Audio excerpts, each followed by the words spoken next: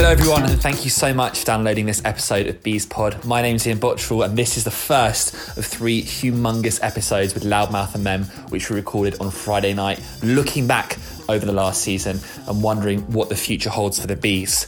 I'd just like to give a huge shout out as well to those people that got in contact with their questions, their ideas, but in particular a huge thanks to Carla, to Anthony and to Ben for helping out, giving us their time, providing some great insight on the interviews. We really hope you enjoy the first of these episodes, and the other 2 are coming very, very soon. Enjoy.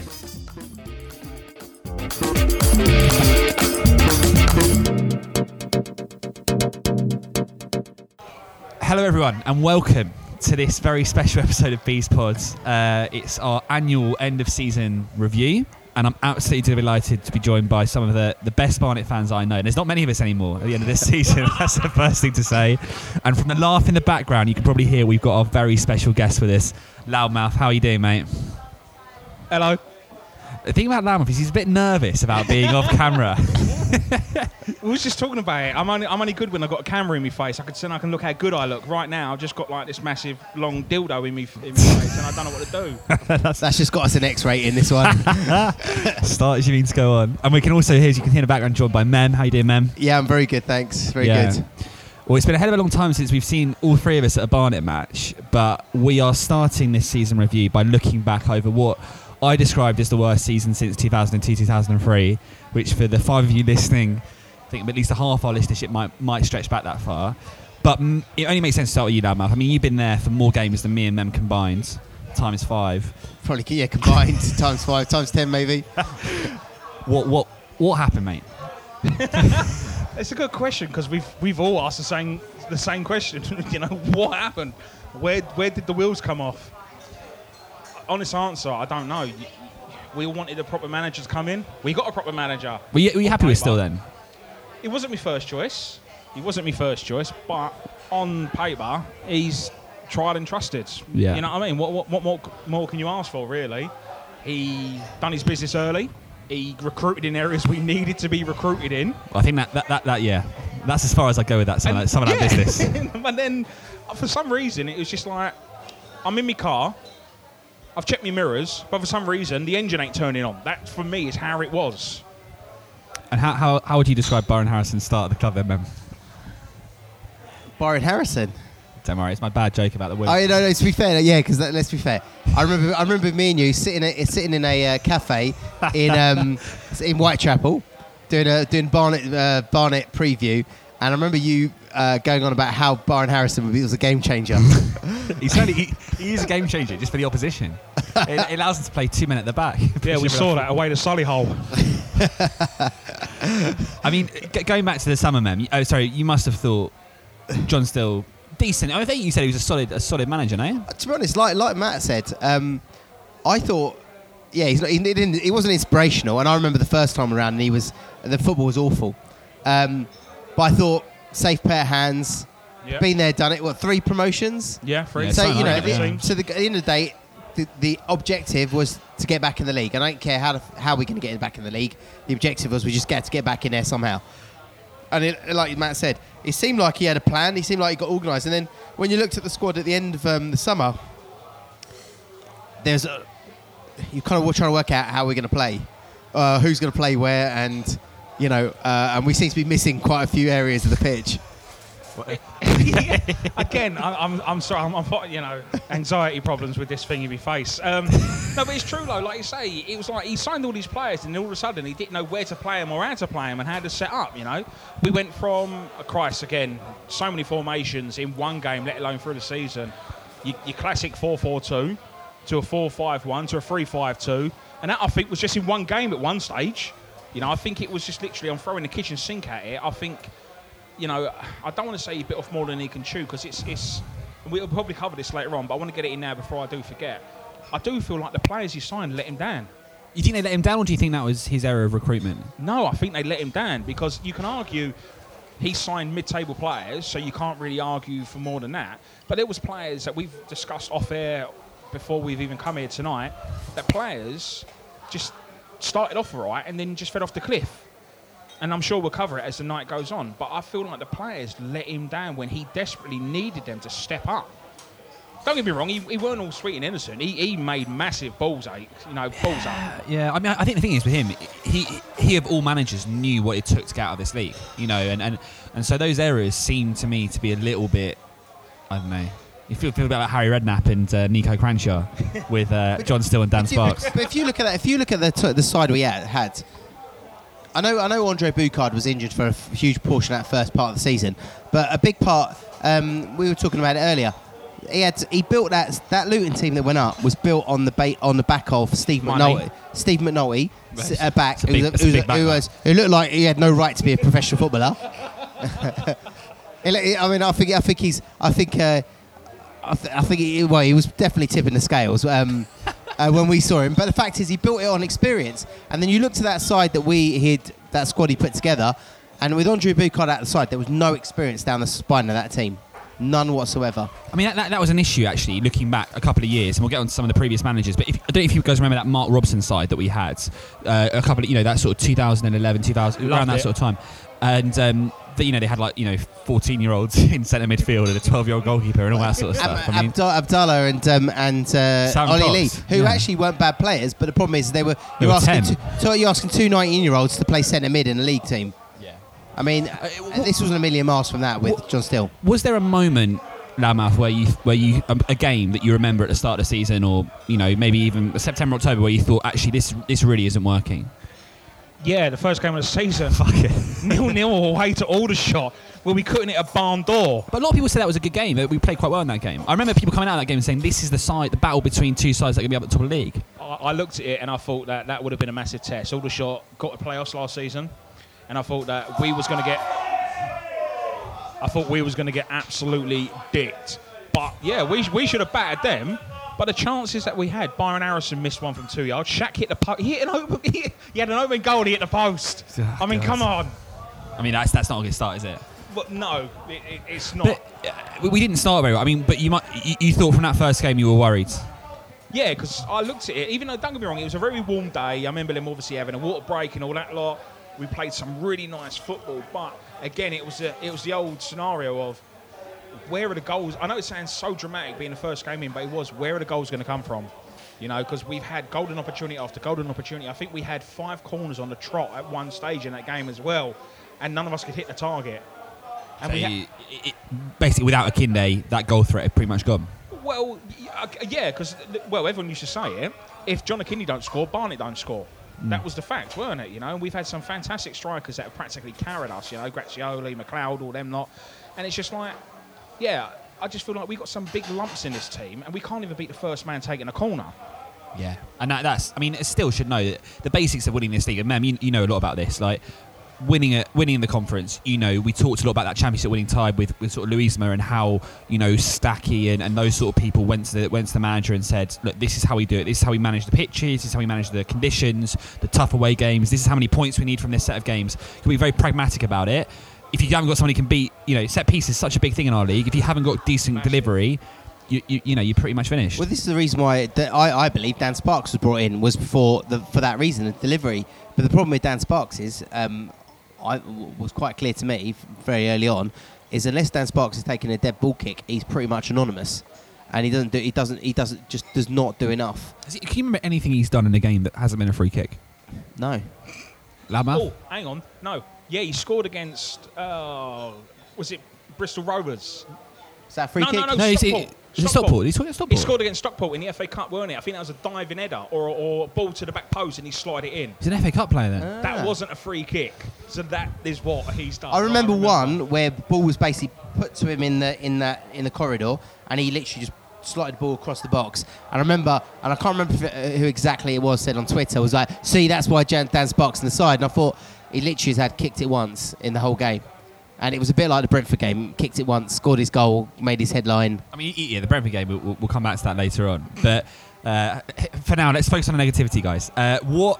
I mean, so we started off not too hard to start the season. We can't hardly score either. You're renowned for your patience and calmness and clear-headed optimism. When did you want John Still out? You're taking the piss, aren't you? Maybe. Okay.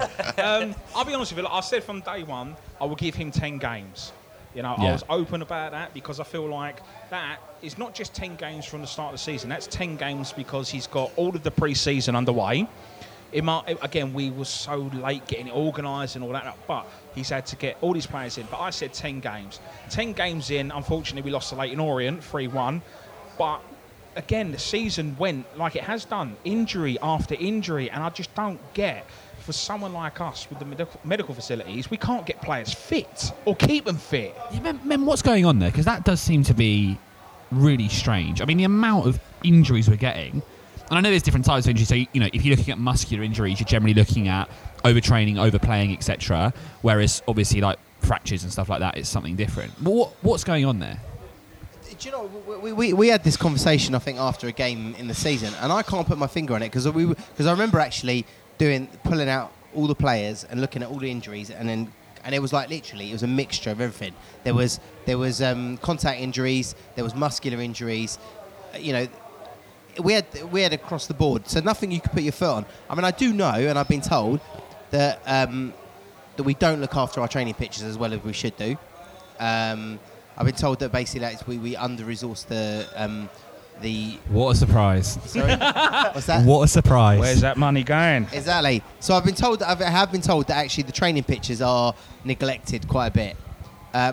Who knows? Is some of the injuries starting coming out because we're not training on the right surface? Bear in mind we've got this amazing facility. You know, Mem saying that is 100%. Just want to go off subject a tiny bit, but it's not. Sorry. Arsenal. Best facilities in the world, apparently, and England used to train at Arsenal's facilities. Then Arsenal, how many injuries do they get a season? You know, God knows how many. Now, England train at Spurs, and they say it's the best training facilities ever had. And because of the foundation that Arsenal's been built on, apparently, that is what does all the injuries with their knees and everything. So it's a slightly tougher, too hard, essentially, yeah. So I reckon maybe where, like you say, this is a Premiership team for crying out loud who struggle, and we're conference. So it's like it doesn't take a brain surgeon to think out what do you need to do to get it 100% spot on. Because like you say, we've got the best facilities in, you know, up to League One, so everyone keeps going on about. But if you can't get the players fit to perform on the pitch, it don't mean nothing. I mean, and the point is, looking back at last season, even when we did get players onto the pitch, it wasn't looking too good. I mean, you've said 10 games in, we knew then that Mem's prediction of finishing top with 123 points was not going to come through. Get that on in early. Mem, I mean, you had a slightly... both of us actually didn't get to as many games as we could have done last year. From afar, were you getting sort of similar problems, or did you feel that actually a bit more time, a bit more patience was needed because John Still was the right man? Well, the interesting thing is, obviously, I wasn't going to every game, but what happened? What was interesting? I think I commented this maybe online around the time. I'd go to one game, and then a month later, I might go to another game, and I'd see exactly the same issues that I saw a month ago under John Still. Exactly. So we come far then. Yeah, exactly. So in a month's time, we'd literally not developed at all as a team. And I'd look at it going, I've assessed it. I've made exactly the same assessment in this game as I did, 5-6 games ago, and that was the story of the John Still era. And I looked at it, and actually, we didn't actually play typical John Still football. We tried to pass it, but the problem is we didn't have the players to play the game. And I think also John Still was asking us to pass it. I don't think he really knew how to play that kind of football. I think he's very much a second ball manager, and I think he was trying to get us to play football, and he can't. I don't think he knew how to do that. Yeah, I mean, pretty scathing there. I mean, what we're going to do is we're going to take a brief break. We managed to speak to a couple of people online. They refused to be in the same room as Mem and Loudmouth at the same time. So they only I don't know. Why? They only agreed. Mem's all right. Nothing wrong with him. They only agreed to do it over the phone. But we're very grateful to them for giving up their time, and we're going to get their thoughts now on how they saw the season starting and panning out. I thought we were going to go up. It had everything it should have, which is, for once, we seemed to go out and get someone who knew what they were doing, who'd won it a record amount of times, and knew how to sign gems from non-league. So even the players I hadn't heard of or didn't know anything about, I thought, well, some of John Still's experience, he's shown he can get the Andre Grays and players like that. I was quite hopeful, to be honest, because obviously John Still won the league more times than any other manager. We as a team have won it more than any other team, and I just thought an experienced head, knows the club, I thought he made a lot of signings that he trusted, and I thought, well, if he's worked with them at Dagenham, obviously knows them well, they must be good. So I was quite hopeful actually for the season. So I thought that we before the start, I thought we'd have a good chance of challenging for promotion, but I thought we had quite a good squad at the end of last season, even allowing for players that were certainly going to leave, like Akinde. I think for me, it was when we lost 2-0 at Harrogate away. I thought in that game, there was no spirit from the team. The performance was flat. We didn't really have a plan, like not even a plan A, never mind a plan B. And I thought, like, obviously with them being a newly promoted side, I expected us to do a lot better there. And I think that was a moment where I was like, mate, like that was a hard one to defend. Yeah, do you know what? It took me a fair while, actually. I think probably that Havant and Waterlooville game at home, where we drew 2-2, and I thought they were terrible, and we still didn't beat them, and we didn't look like we had enough about us to beat them. I was talking about, I always go with my dad, and I was talking about it with my dad earlier, and I was looking at that Aldershot game, our first game away, and I win, and looking back at it, we were never going to win. But we played okay. We had Sparks whipping crosses in. We had Alito, who looked like he was quite professional and from a player from a higher level. But looking back at it, we were never going to win. I mean, Byron Harrison missed from about a yard out, like, right in front of me. But I said, that's a shame. If he'd have got that'd be him off the mark. 20 goals. Yeah, so it got worse, didn't it? I just got the impression as time went on that Still's heart wasn't really in it. He wasn't fully committed to completing the task in a way that he would have been a few years ago. And to me, this is it seemed like an age thing. Like he was winding down his career. For me, it was the Ebbsfleet away game. It was a horrible day anyway, and I remember just standing in the rain, and it was the worst game of football I've ever seen in my life, from both sides. And I just thought, this is awful. And I thought at that point, I didn't know whether it was the management, the team, but there was just something that definitely wasn't right, and there was a clear change that needed to happen for the team to pick up and go and get wins, because watching that performance, I didn't see how we could get a win.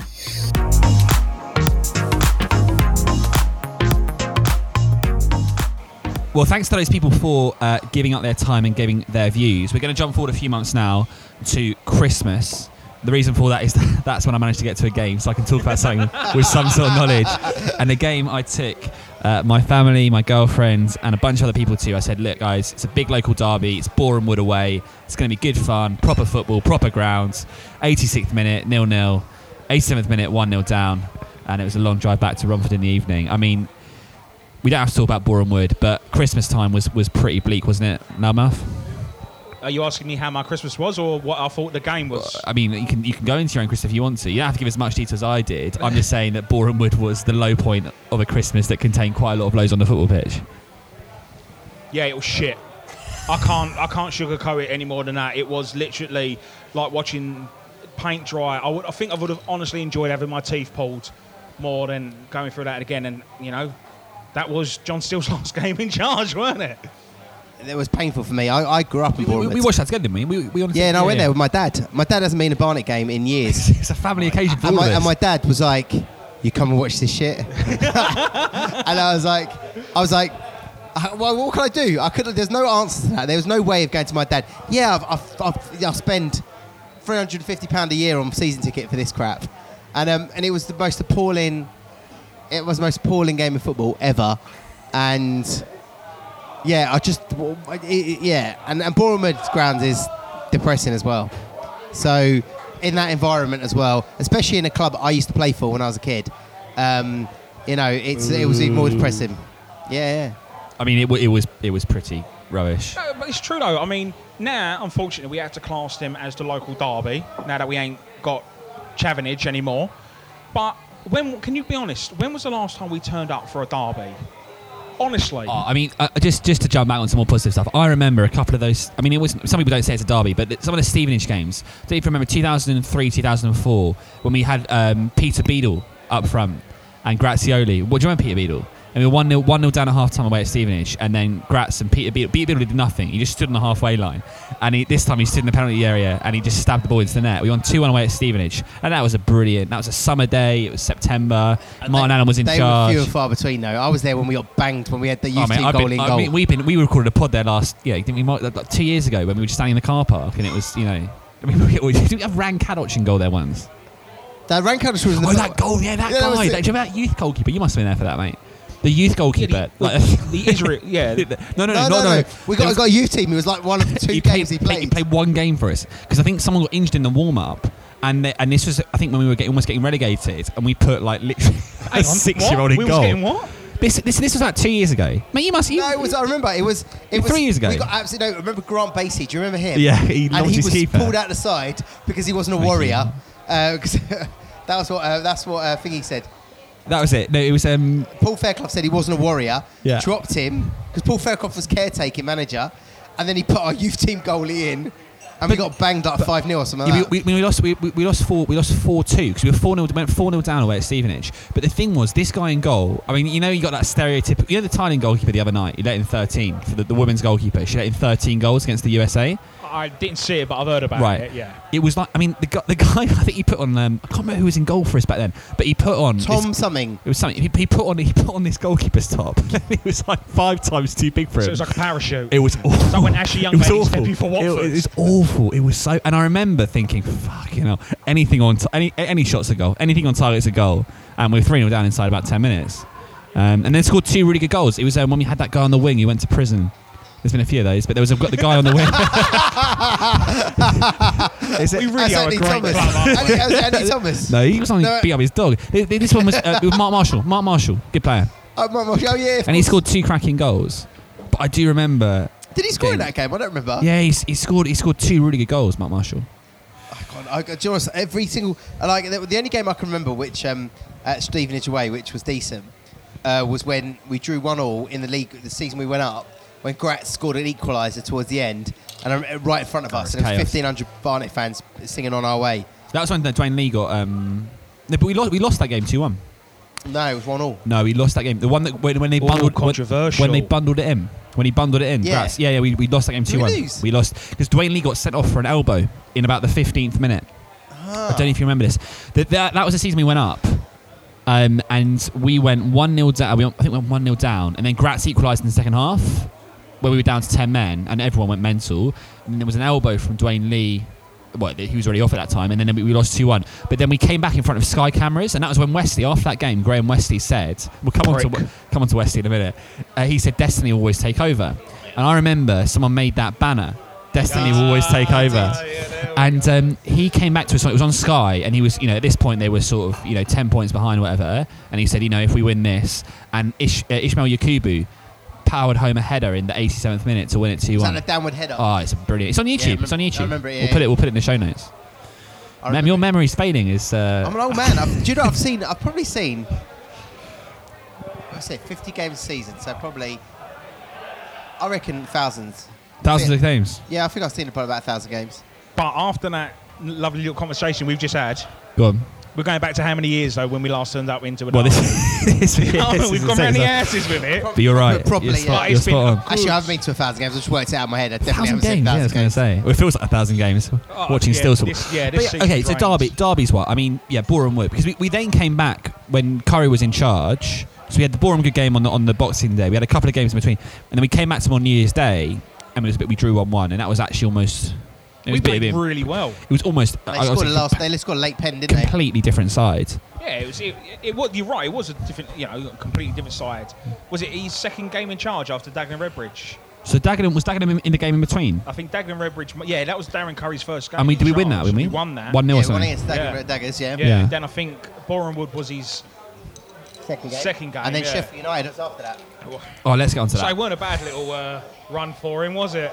I mean, it's the instant response, wasn't it? At the time, though, Mem, and both of you actually, I mean, we're slightly biased because we were just talking about our love of Darren Curry before we started the show.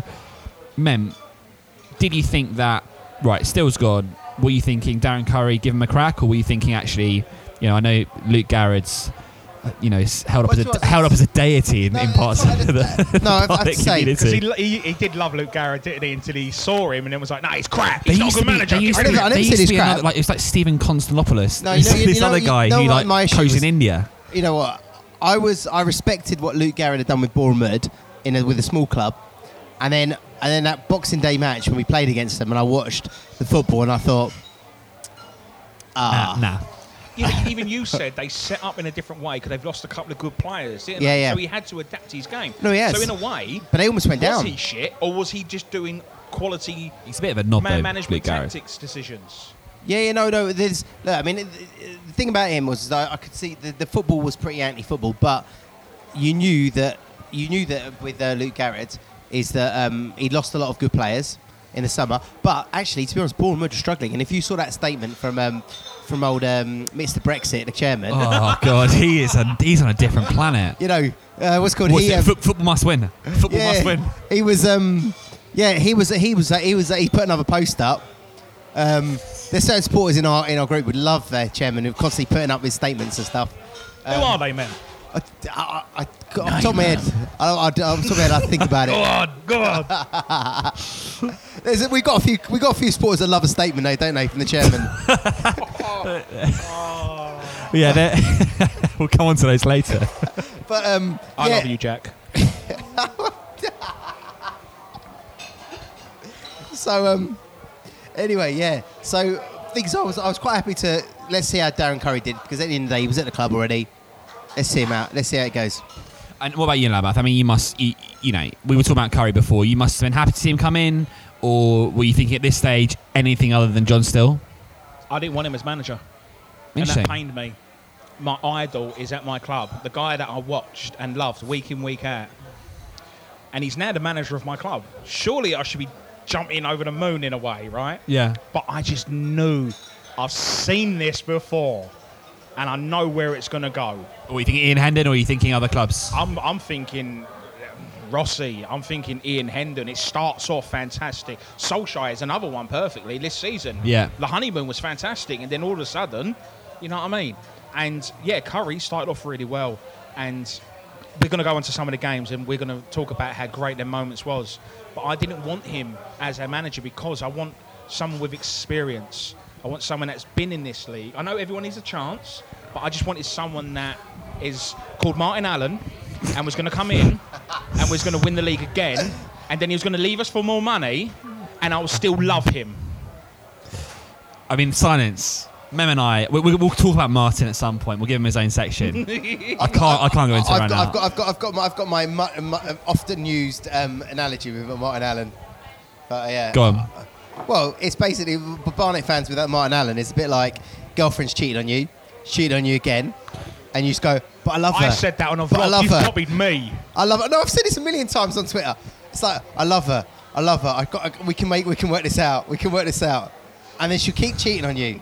Right. And at some point, you look like a mug. We've reached our quota of talking about Martin Allen, because I want to get back onto the football. Okay. And I want to get back onto the glory days. By the glory days, I mean, there were a few. There were probably 3 glory days this season. No, there are 2. I would say the Brentford game at home. But let's get on to the Sheffield United one away. Yeah, because that for me was, it was one of the best away days I can remember. And actually, I watched your vlog afterwards. I think the day when I was going into work the next day. Oh, it was you that watched it? Yeah. Oh, thank you. Twice. Cheers, mate. Make sure you like and subscribe. Okay. So far you've got us onto the explicit rating and now onto the Advertising Standards Agency for illegal promotion. You said, be myself, don't hold back. So what you see is what you get. Well, we didn't expect a marketing spiel. No, it's fine. I am naked right now. We'll come on to that later. Get on with balloons. No, what I was going to say though was Sheffield United. I mean, that was that, because you said you had doubts before. But for me, that game was brilliant. I thought it was brilliant tactically. I thought we got it spot on. A 5-3-2 with 2 pacey strikers. I thought we actually played really, really well. and not in the sort we got a penalty and we went away from home. You're thinking, oh, how do we survive? But we had created the more clear-cut chances. We looked dangerous on the break.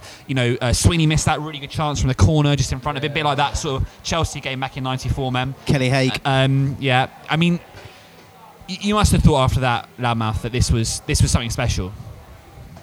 After the full-time whistle, when we've just beaten a championship side going up to the Premiership. I mean, that didn't convince you, no?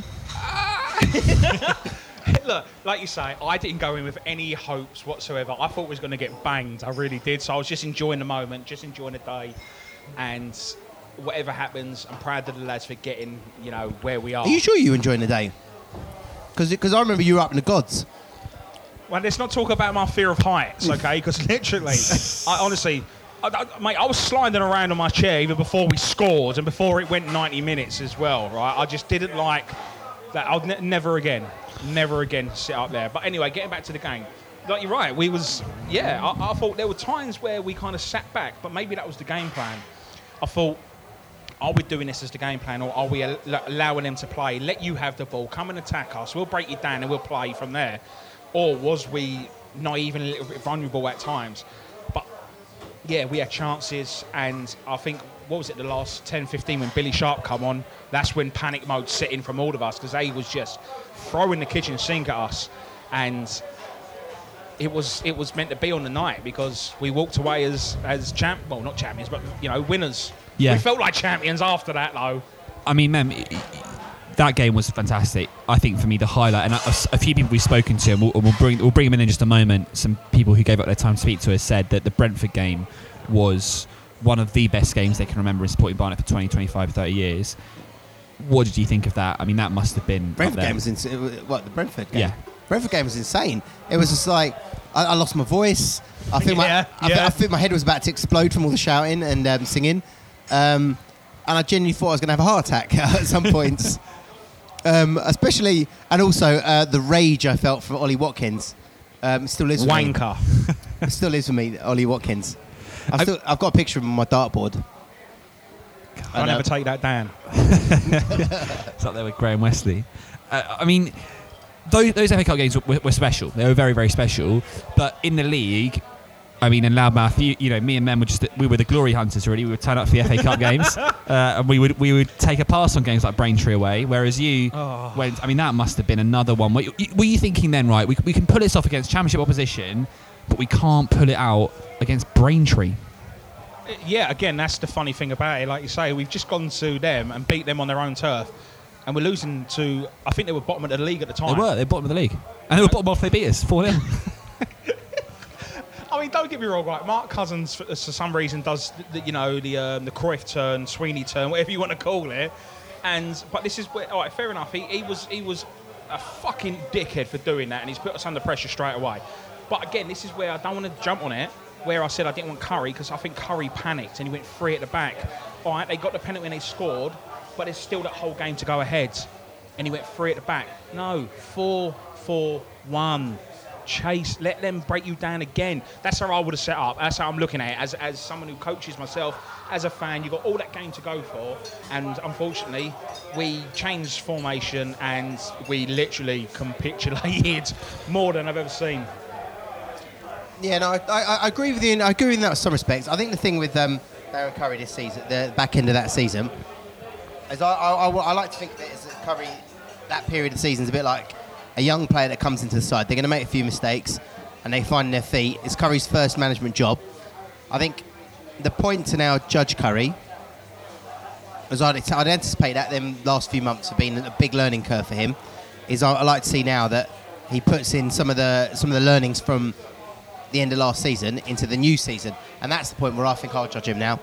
And I'll start to be a bit more critical. Because I think he made mistakes, and I think he's always going to make mistakes, because when you're new at a job, you make mistakes. But again, the guy's played football for however long, as a high level, professional level.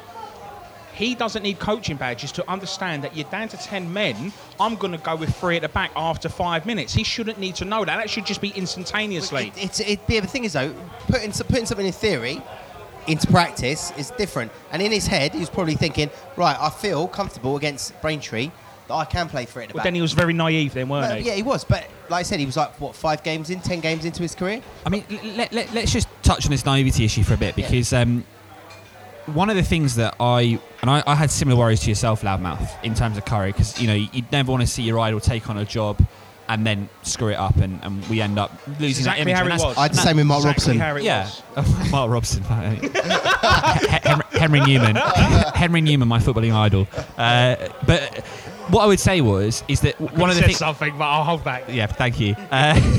One of the things that was interesting to me was not just the tactical side of it or even the physical side of it in terms of setting up the side, but also the sort of emotional and the leadership side of running a dressing room full of players who perhaps don't always make the right choices. And after that FA Cup run, when we saw these sides turning up against Sheffield United, against Brentford, against Bristol Rovers, and then not turning up against Braintree, we had Balloongate. And I know this is something that Loudmouth has been desperate to talk about, and I think actually, all the jokes aside, it's got a grain of quite serious truth in it. Do we feel that how that was handled, how the group of players have been handled, that Curry's done a decent enough job of sort of managing the actual egos in the side? Because that was pretty depressing. Someone like yourself who travels all the way up and down the country to see Craig Robson and co on balloons before games, during games, on the 6-hour box at all times. I mean, that don't get me must be wrong. quite grim. Well, I had a great time on my vlog when I done it. I really enjoyed doing that one. That was just like, Barnett's the gift that just keeps on giving. It gives me my material. I don't need to work hard for it. But again, like you said, I feel like Darren Curry, because he's still he is very young in the game. So he's, very inexperienced manager. I look at him like he's one of the lads. Let's all go out for a laugh, have a chin wag. Oh, you turn up a little bit late for training. Don't worry about it, mate. We'll just crack on, sort of thing. And that's how I look at it. I'm not going to bring him back into the case, but the manager I'm talking about, that you got to be a stone cold bastard. I'm not your friend. You're getting paid to do a job right now. Yeah, it's good that you should enjoy your football, and we should have fun. But at the end of the day, my job's on the line if you don't perform. I get the sack, not you. That's how I look at it. And a certain manager wouldn't take no shit. And proof's in the pudding. He's won us a league. You know what I mean? End of. Somehow we've managed to come back to Alan again, which is busted by quota. I've got a different outlook on this whole. I've got a different outlook on how that happened. To me, it was quite clear that the Balloongate definitely took the wheels off, and They took the piss. That's what they did. they took the piss. But after that, I think there'd been some disciplinary stuff gone on behind the scenes, because I noticed the team just went to shit for a period, and it was only towards the end of the season did they start to stabilise again. So withdrawal symptoms perhaps from Robson. He's withdrawal symptoms. You take away his supply, and then all of a sudden his performance levels dip. But Robson got dropped in the set. If you noticed, Robson lost his place in the side and didn't hardly play to the end of the season.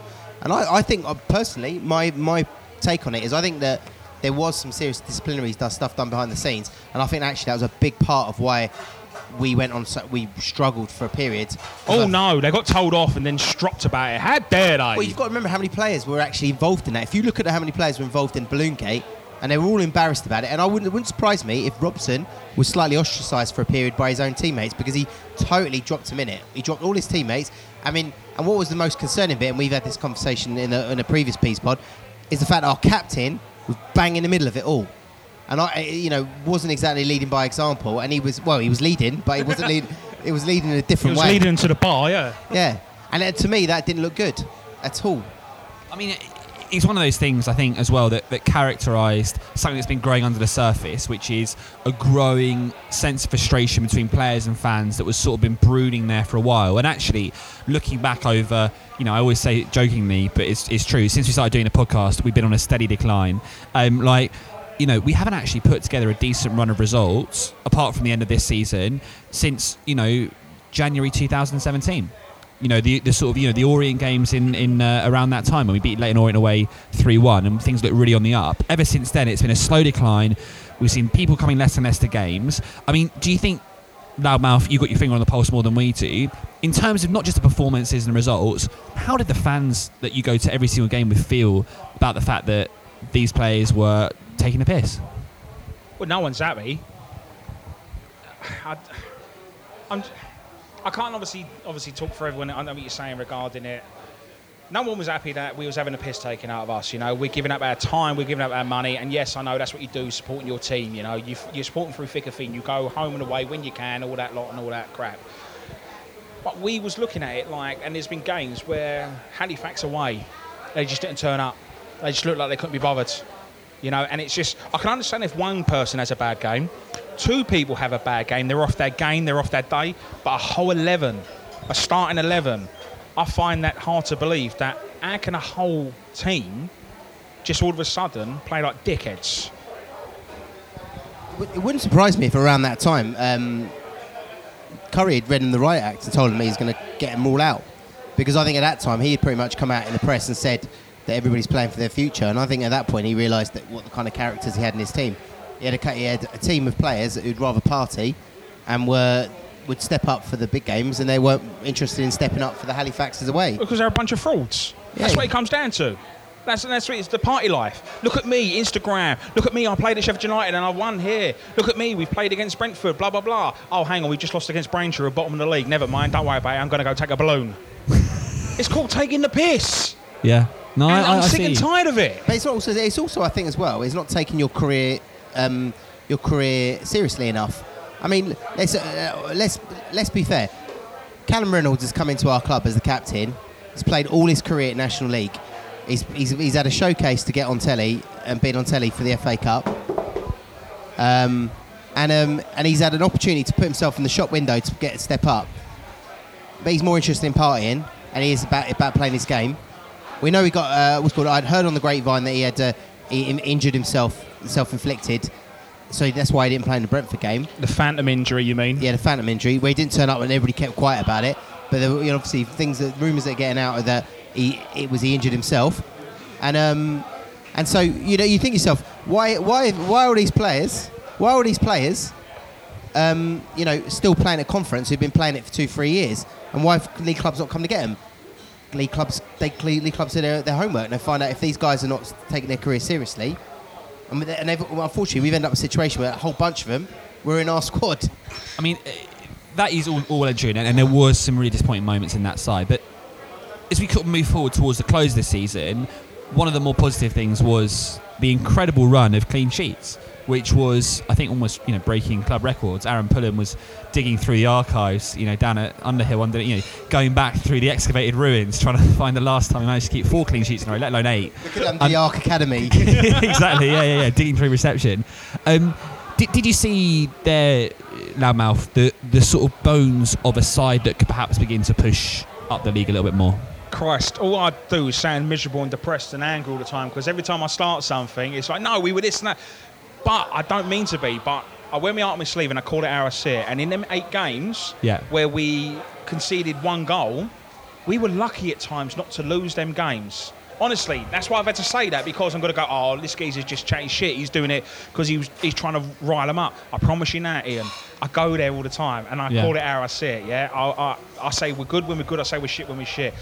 And we can talk about them games where there were times, and we can get onto players, Cousins saved us in some of them games. Yeah. Honestly, he was putting out saves that I've never seen before in my life. And I'm like, why haven't you been doing this all season? But there were times where we were very lucky not to concede, not to lose. But then sometimes you get the rub of the green and it goes with you than it does against you. And that was our little time to shine. So you don't think then that was, you could say, well, actually, we have got, because this is a comment I made to a few people who will bring in just a moment in terms of their thoughts on the end of the season, but you didn't look at that and go, actually, hang on a second, we've got some players here that can be the backbone of a solid defensive side. You were thinking, actually, we've got a little bit lucky here. Was that your main takeaway? I think it was a bit of both. Don't get me wrong. You get luck in football, and it's how you take it with it. You either you take it with you and you succeed, or you just crumble. Yes, we got lucky and it went our way. There were times where we just went on and played some really nice football. The passing was great, set up and scoring some goals. It was nice. We could build on that. Without going into it, we got lucky at parts, but there were foundations there that I saw that can be built into something good. To me, there was two players that made a big difference in that run. One of them was Andre Boucard, and the other one was Harry Taylor. And I know Harry Taylor's is a much kind of People are unsure about him, but I felt in that I period. like Harry Taylor. I felt in that period the two of them dovetailed really well, and for the first time this season, we actually had a partnership playing in midfield that actually worked as a pair, and I think that really helped the back four. I think that was a big part of why the back four was had their pressure, because we were actually keeping the ball in midfield, and I think Bukayo was a big part of that. I mean, Loudmouth, your views on Bukayo are not well known, but they are to everyone within a 10-metre radius of us. What did you think of that assessment? Like Mem said, we needed someone with experience, and he was that right guy. That 5 minutes he come on and then got injured was just an embarrassment. That 5 minutes he come on and got injured and was just an embarrassment, and we didn't see him for a couple of months. I like the fact that he's got that leadership skills and he talks, but we've said it. He'll scream at you for the ball, and he's 2 yards from you. You pass to him, and then he's passed someone 2 yards from him. Why not just go from, say, Harry Taylor to Craig Robson? Why is that middleman involved? He could be further up the pitch. I think there's some truth to that. I mean, we were talking about this before. Like, on the one hand, you need to sort of keep the ball. You need to keep position moving, to move around the opposition, and also to try and pull them out. So, often in the conference, and you see this a lot, particularly with those smaller sides, some of those part-time sides, they'll sit two banks of four, have a big target man to occupy the two centre-backs, and a pacey one to win the second ball. And what you need to do sometimes is to move the ball in the midfield to try and pull out the blocks so that there's space in the lines. But clearly, we are lacking, I feel, and I know, Mem, you might disagree with me on this, the technical quality in key areas to make that work. So it looks pointless, right? You can spend 30 seconds moving the ball from one half of the pitch to the other, the block hasn't moved, and that key forward pass is the essential to this, isn't there. Mem, you might have a different view on this. No, my view actually is that there's not a huge amount of targets to hit from midfield. So one of the big problems we had this season, in my opinion, Ephraim Mason-Clark, from about Christmas onwards, was motoring. But if you saw Ephraim Mason-Clark likes the ball to feet, and then he likes to carry it from feet. Don't really have a player that, and we had the same problem with Shaq. Shaq likes to come to feet. Didn't really have a player that likes to spin off and go in behind. Byron Harrison? Byron? Well, he's not really a spin-off kind of player, is he? Really? Come on. Byron Harrison's not a player. Well, yeah, exactly. Statue in. But the point is that we don't have a player that. I think what we need to add to this side is we need some pace, and I think the left side is where I think we need to find a player who can play off the left, who is going to spin in behind, and who's going to find ways to come in. I actually think, and we've had this conversation me and Matt before, is I actually think that you potentially could mould something like Jack Barham into that player. And if you play a 4-2-3-1 that asks Jack Barham to start off the left but make his runs in behind the centre back from the flank, it'd be very difficult for him to be picked up. And actually, it might make up for the fact that he's not the most physical, and he's not a guy who's going to hold the ball up, but you can get him from outside. I disagree with you there. This guy gets stuck in, Jack Barham. He gets stuck in, but he reminds me a lot of Liam Hatch. He's about 2 foot tall. No, the way, not on about height size, I want about the way he plays. Liam Hatch got stuck in, and that's why we loved him, because he was a lunatic. Jack Barham's the same. If you watch him, he doesn't hold back. He gets stuck in, and that's what we love about him. Well, I do anyway. Sponsored him, didn't I? There you go, Jack. You got sponsored for next year again. No, I'm sponsoring Craig Robson. Okay. He's blocked me on Twitter, but that'll soon change. What do you reckon the rules are if you sponsor? I mean, do you reckon they turn down sponsorship? I mean, surely TK wouldn't turn down. TK won't turn money down. Sponsorship. Well, let's park our conversations around the season for a moment and come on in just after our little break to looking at TK in a bit more detail and the state of the club. But before we pause on this section of the pod, in a scale of 1 to 10, with 10 being the best season of all time, 1 being the worst. No negative numbers, Loudmouth. What would you give this rating out of 10 this season? Let's start with Mem first of all. 2. And that's only 2 because of the cut run. So God, it wasn't the minuses before that then. Loudmouth? See, now if he's gone 2 and I can't go negative. Oh, go on then, go negative. No, You can copy me. You can copy me if you want. No, I'll be honest with you. There was times, without going too long, I'd say a 4. A 4? I'll say a 4. Whoa.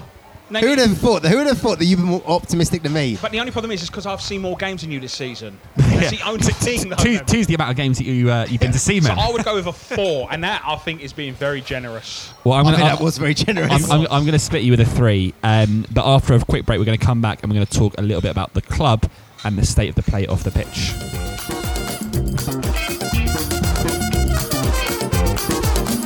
Plenty to discuss at the end of part 1 then of our end of season review. Thank you so much for listening. It really does mean the world to us, and we really look forward to coming back soon with part 2 and part 3 in the next few days. Enjoy.